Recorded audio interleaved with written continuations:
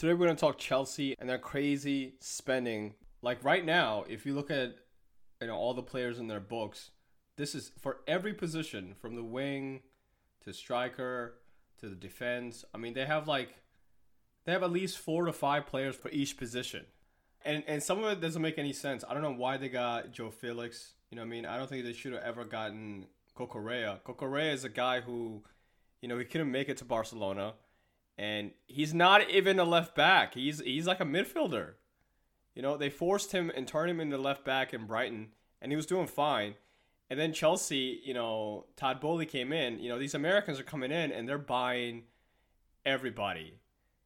There's a lot of conversation to have about, the Super League this, the Super League that. The Premier League is the Super League. I mean, the spending is happening here. It's ridiculous. They just closed their deal for Fernandes for $121 million.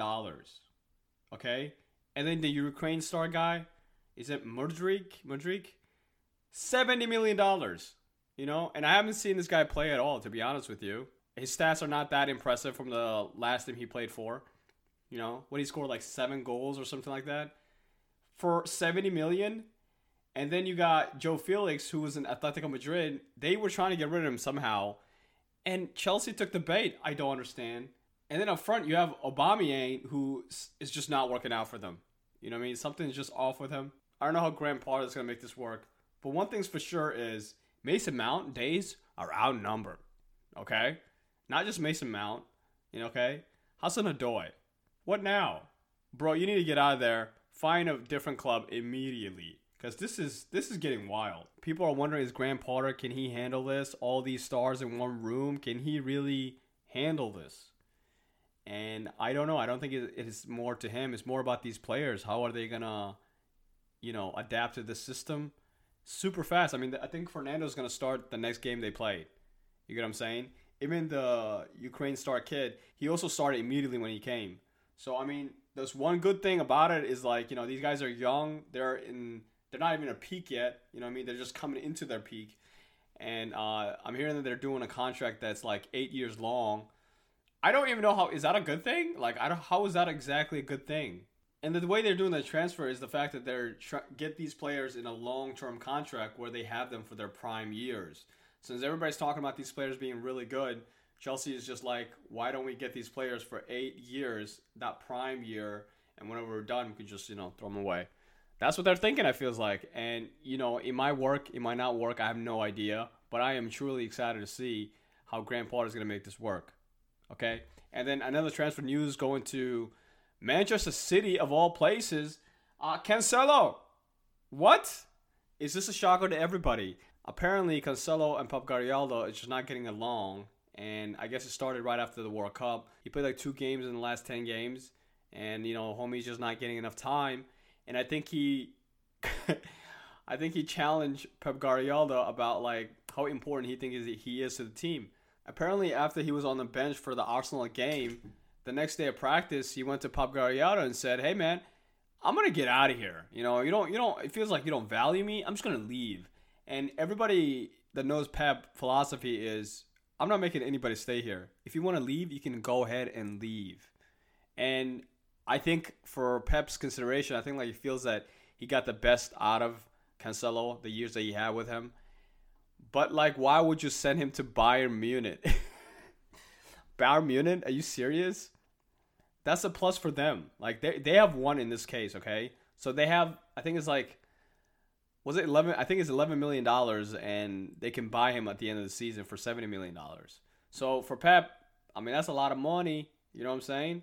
But for him now, I think he put his Champions League winning into questioning because, I mean, Cancelo was like, he's arguably one of the best left backs. He's a great defender. Homie can play any side of the defense. He can play in the midfield if you want as well.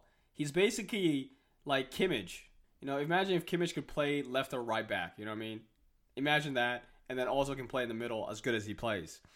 And I think this is just a huge win for Bayern. They finally got more reinforcement in the back, which they desperately needed. And I heard that Barcelona was also in the running. I wish we would have got him. I would have loved to have this dude. You know what I'm saying? So I think this is a miss for Pep, honestly. But it could just be the way that, the Zata situation when they just didn't get along and he had to leave. And he was still fine. The team hasn't changed at all. So it could be the same situation. He still has the most valuable weapon in football, Erling Haaland. So I think they'll still be fine. But I just don't get why they would let him go to Bayern of all places. Like now, Bayern being the favorites for the Champions League just got a little bit higher just because they got Cancelo, in my opinion. Okay, let's go to Arsenal. For Arsenal, they're a team who is in first place in the Premier League, right? And they're great. I mean, the flow of the team, they found something. I don't know what they found, but it's working. And they're not known for usually buying good players, but they just bought Trossard from Brighton. Okay, this dude, he's a Belgian player. Great. I mean, super good, right? And since Chelsea is getting all these new players, so all players have to go. And one of them that had to go was Jorginho. And I think this is a win for everybody involved in this transfer. Jorginho is, I think he's the last stage of his career, but he's still good enough. He has experience, and he'll win the Premier League. I think he wants to win the Premier League as well. And he'll help them out, you know what I mean? So he'll win the Premier League. Arsenal has a backup midfielder. And Chelsea doesn't have to worry about what to do with him. So I think that's a win-win for everybody, that transfer. And the other transfer about Zic, I love this guy. You know what I mean? He's the best Morocco player, right? And he wanted to make a move to go to PSG. And I was so excited about that because that's beautiful. You know what I mean? Imagine him and, Kimmich in the back. That would be fire. That'd be fire. So anyway, apparently it didn't work out because Chelsea sabotaged it. I don't know why they sabotaged it, but they did. I mean, the guy was literally in France, and he was texting Todd Bowley saying, please, bro, don't mess it up, right? There's no reason to be saying this. This is like millions and millions of dollars transfer. There's no way that printing the wrong one or sending the wrong memo is the reason why this guy couldn't go there. They just didn't want to let him go. I think it's literally that. Blank point right there. And then we go to Liverpool. Oh, is anybody feeling sad for Liverpool? Because I'm actually pretty sad for them. Because, I'm not a huge Liverpool fan. I'm actually not a Liverpool fan. But this is not a good season for them, right? I mean, they literally have, what's his name? Both of their strikers, 3 strikers out, right? They were forced to buy all these strikers, and they're not performing. Nunez, I knew this dude was not going to work out. He's just not going to work out. I just don't think he's capable of scoring 20 goals a season. And Liverpool, they need players who can score at least 15 to 20 goals a season. They still can't replace Sadio Mane. And obviously, injury has ruined them. They got Joko out. They got Luis Diaz out. And they both are out until late February. And these guys are just not hitting the ground and running. So they're just suffering. And then Mo Salah, he needs somebody to help him out. He's doing as much as he can, but that's still not enough. And then you got the back, which is just in shambles. Van Dijk is hurt, you know what I mean? But Van Dijk has not been great this whole season, right? And then you got Trent Alexander. I don't know if he's still on vacation about just enjoying how great he is when he comes to going forward. But going backwards, no, that's not it. He's just not the guy. He's not the guy for it. And I think Klopp is coming to understanding of that. And, there's some butthead going on. And he's not happy. They've been taking him out. And then the midfield, Henderson, I think he's done, right? He had a great World Cup, but I think this was the peak. The World Cup was the peak. It can only go down from here for Henderson. And then you got Miller. Miller's old, bro. The dude, come on. He's great. He's a machine, but he's old. And then you got Thiago. The British public and the media really love, Thiago. And me, someone that I've watched Thiago from Barcelona to Bayern and now to Liverpool, Thiago is only great when everybody else is great. It's not like he's going to be the one who can make a big change. He just follows from other people's energy. He's been like that his whole career, honestly.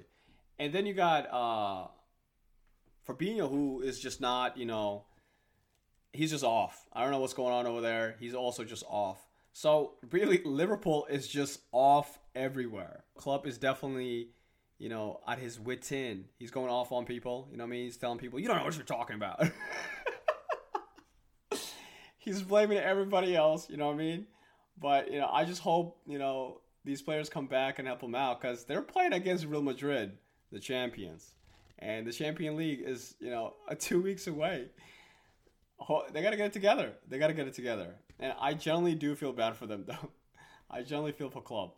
Because I can see that even the fans will be turning on him. Because they might not even make it to the Champions League next year. That's how serious this is.